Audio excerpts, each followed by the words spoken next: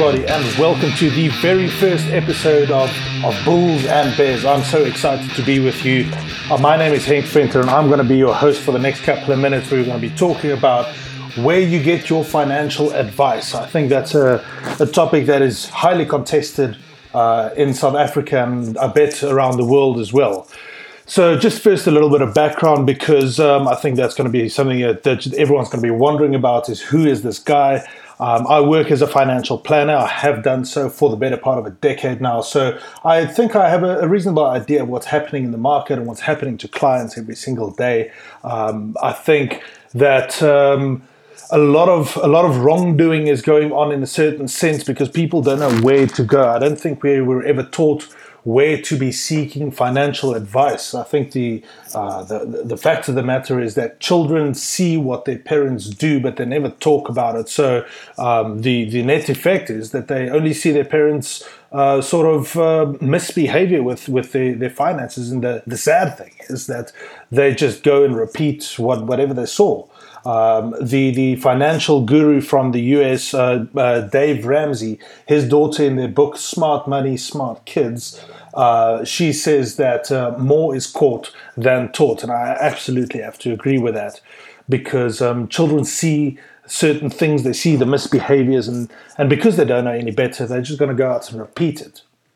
So it begs the question, where do we go for financial advice? From a preliminary study that I did not too long ago on Facebook, the survey revealed that most people don't seem to be trusting financial advisors, and that is something that I'm really concerned about, given the work that I do every single day.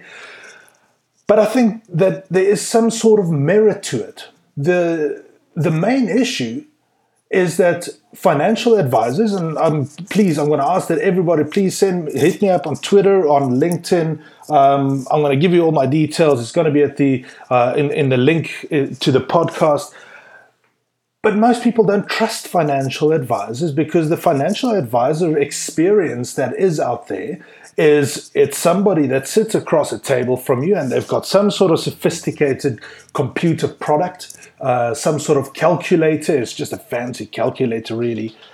And they plug some numbers in and the program spits something out. And guess what happens next? They are in a sales situation where they just have to cover their wickets so that they're not just sold some sort of product. Now, of course, that's not always the case.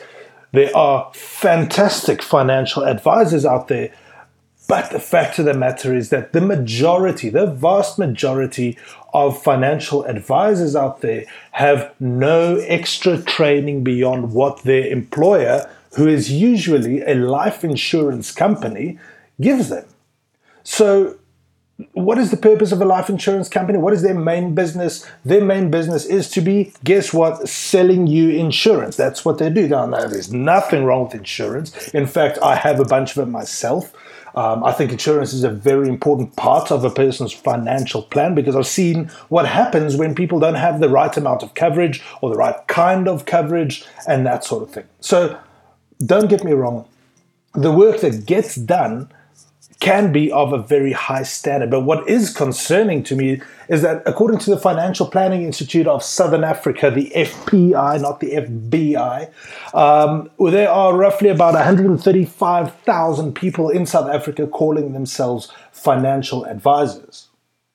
Now, the problem creeps in that almost 90% of them have no further education, as I said, than the sales training or the product training that was given to them. Now, let me just paint you a little picture because I've been in this business for quite a while, so I know what happens when somebody joins the industry and they want to become a financial advisor.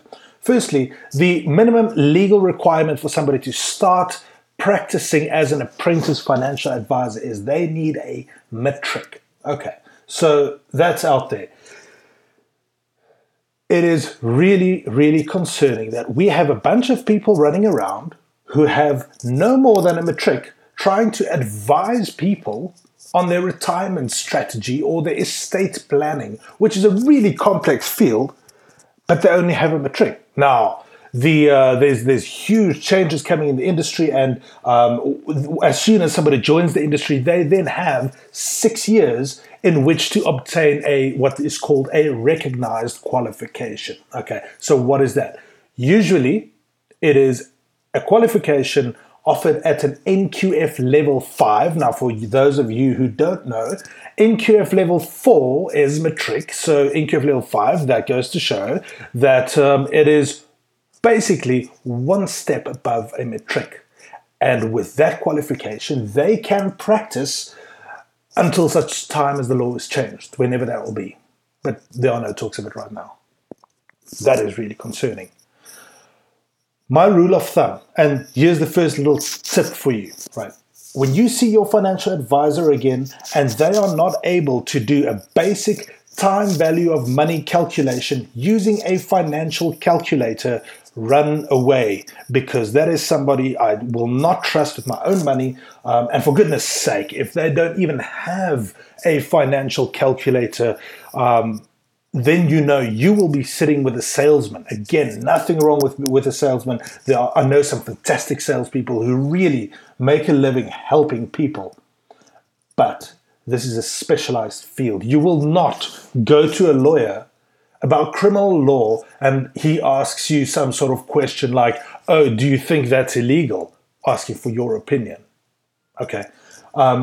So I think the problem that exists, or some phenomenon that I've seen over the years, is that people will trust their friends who may or may not be qualified in financial planning, and I'll discuss that in a little bit more detail later, but they will trust their friends over their financial advisor, and I think that is a symptom, this is just my opinion, but I think that is a symptom of the low level of education that is out there for financial advice or obtained by those financial advisors. So what happens very often is that I would go sit down with a prospective client or with an existing client, and they would ask me some sort of question that is obviously something that was raised around a braai fire at some point over the last weekend, probably after a couple of beers, because everybody becomes an expert at a braai. That's just what happens, because we're social creatures and we want to share our opinions with people. We want to show that we know some things, and some of the most ridiculous questions come out of there because of ignorance. So I think your first responsibility when you're talking to a financial advisor is to make sure that their opinion is founded in truth, in some sort of education, and that they really do know what they are talking about. Okay, so the two main areas of this proper financial advice, this holistic financial advice that is sometimes flaunted or aspired to but not really attained, is firstly wealth creation and wealth protection. In my opinion, that forms the basis of any solid financial plan. Now, wealth creation, we're going to talk about later on, because I think there are so many opinions and so many gurus out there and people with a voice about wealth creation, but a lot of it that does not take into account the risk factors with these so-called opportunities, etc. But first, let's talk about wealth protection, because wealth protection is the area in which most financial advisors have very good education. Right? That's provided by the life insurance companies, by the short-term insurance companies, your car and household insurance.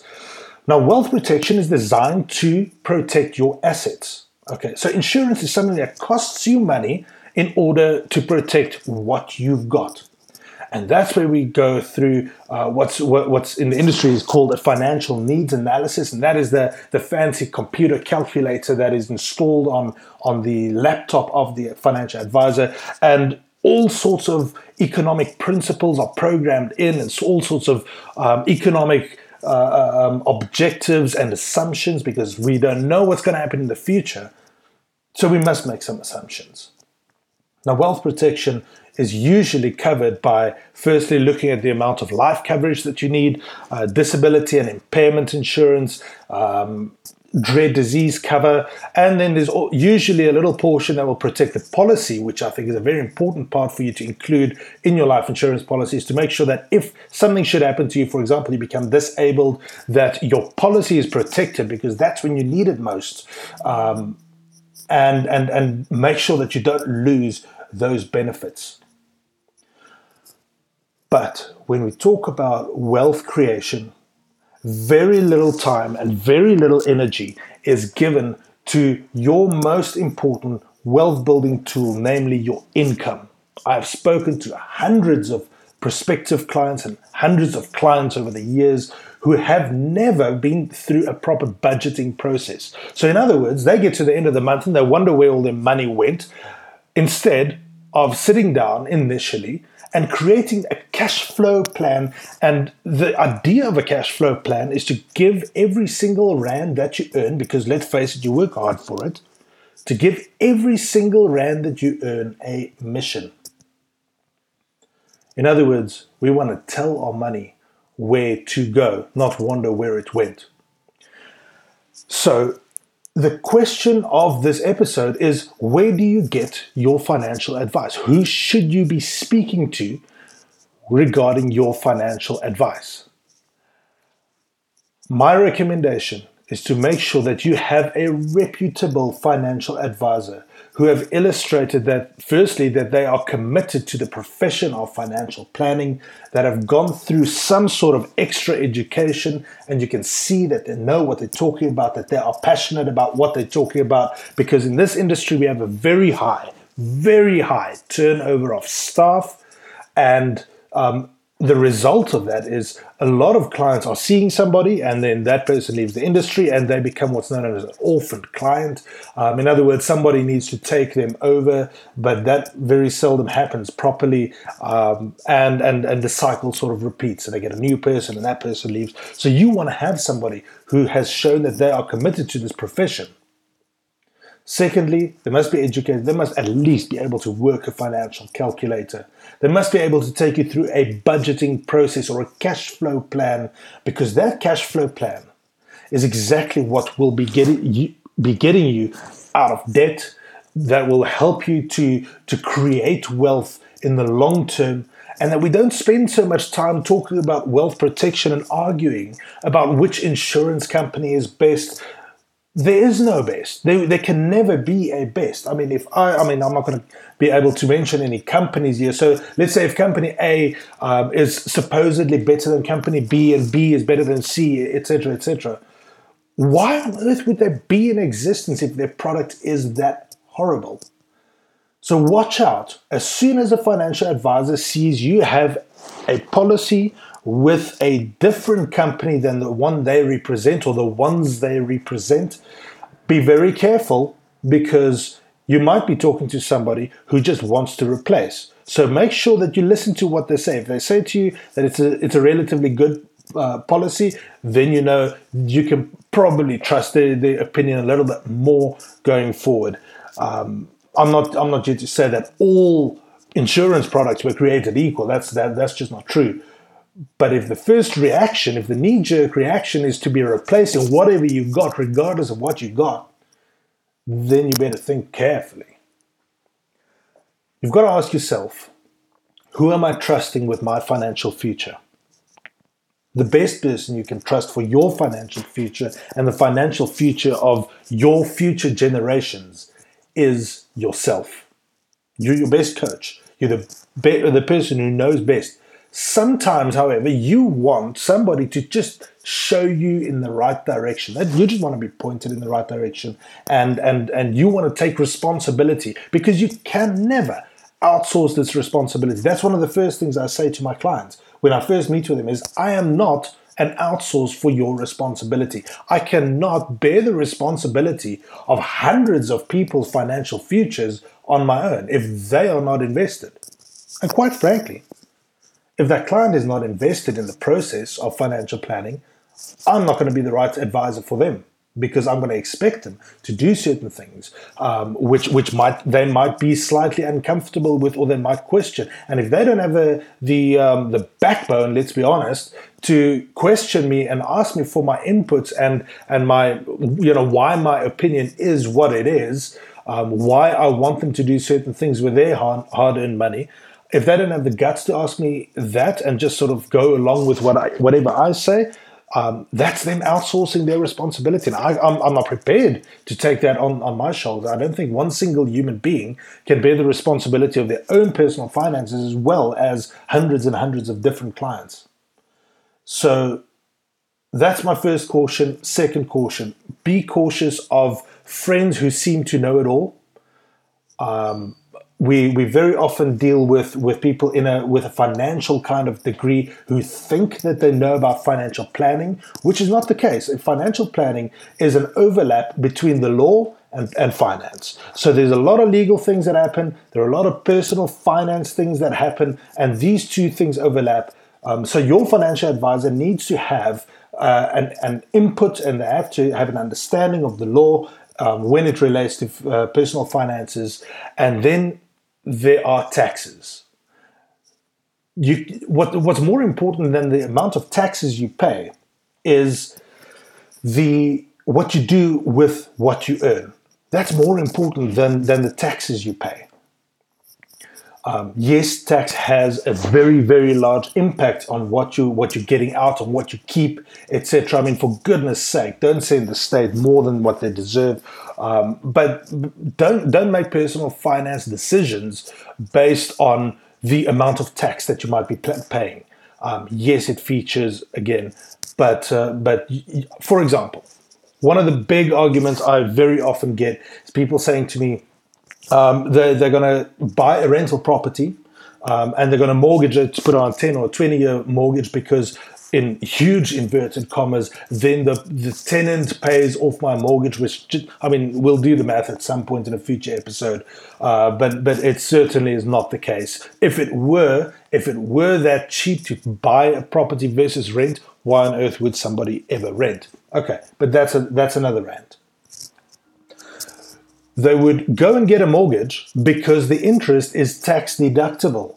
Now, yes, the interest is tax deductible, but why on earth would you send 10,000 Rand per year, just grabbing numbers out of the air here, but why would you send 10,000 Rand to the bank to keep from sending a maximum in South Africa of 4,000 Rand, 41% really, to SARS? My calculator tells me that is a bad deal. So that's the kind of trap that people fall in when they are not entirely sure of their facts. And that's the kind of advice that gets given around a bright fire. So check the advice that's given around a bright fire. Measure that up to your financial advisor, assuming that you have done your due diligence and made sure that you've got somebody that's counseling with you and that knows what they are doing. Somebody who's not just out there to sell you some sort of product. And I think that way you're going to be on the right track. That's the end of the first episode. Thank you very much for tuning in and thank you for listening. You can look me up on Twitter @ofbullsandbears. You can reach me there. That's the easiest. And please leave all comments there. I'd really like to hear what you think. If you have any questions, things that you want me to address in future episodes, please give me a shout and we will see to make that happen. Thanks for tuning in. See you next time.